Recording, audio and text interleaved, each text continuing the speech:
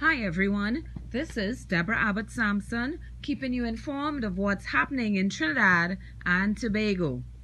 It's official, Trinidad and Tobago will not host its normal Wine and Jam Street Parade for Carnival 2021 due COVID. This was announced by our Prime Minister Dr. Keith Rowley earlier this week.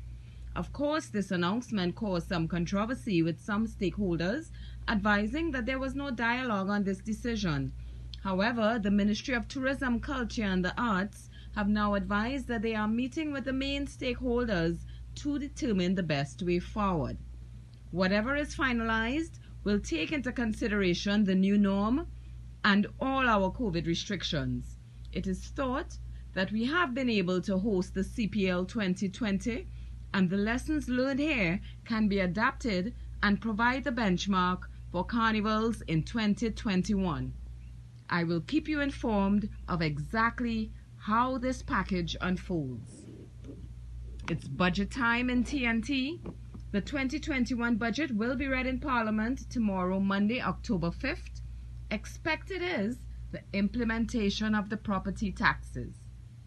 Our famous comedian, actor, producer, talk show host, singer, and composer Dennis Prangalang Halls died at the Mount Hope Medical Sciences Complex at the age of 71. He had been ailing for a while.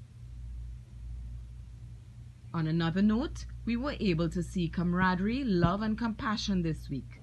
And this shows that the people of Trinidad and Tobago can come together despite ethnicity, political divides or other. Errol Fabian, media personality and founder of Gael, was served with foreclosure notice earlier this week. We saw a video of bailiffs removing furniture and equipment from the home. A GoFundMe account was opened and we were able to raise more than enough to keep Errol and Gael in their home. I am Deborah Abbott Sampson and you are listening to Headliners from This Week in Trini. These are just some of the headlines seen in Trinidad and Tobago this week. You can check your daily newspapers online for details. And now, our COVID update. We started this week with 2,017 active cases and 70 deaths. As at today, October 4th, 2020, we have 1,817 active cases with 81 deaths.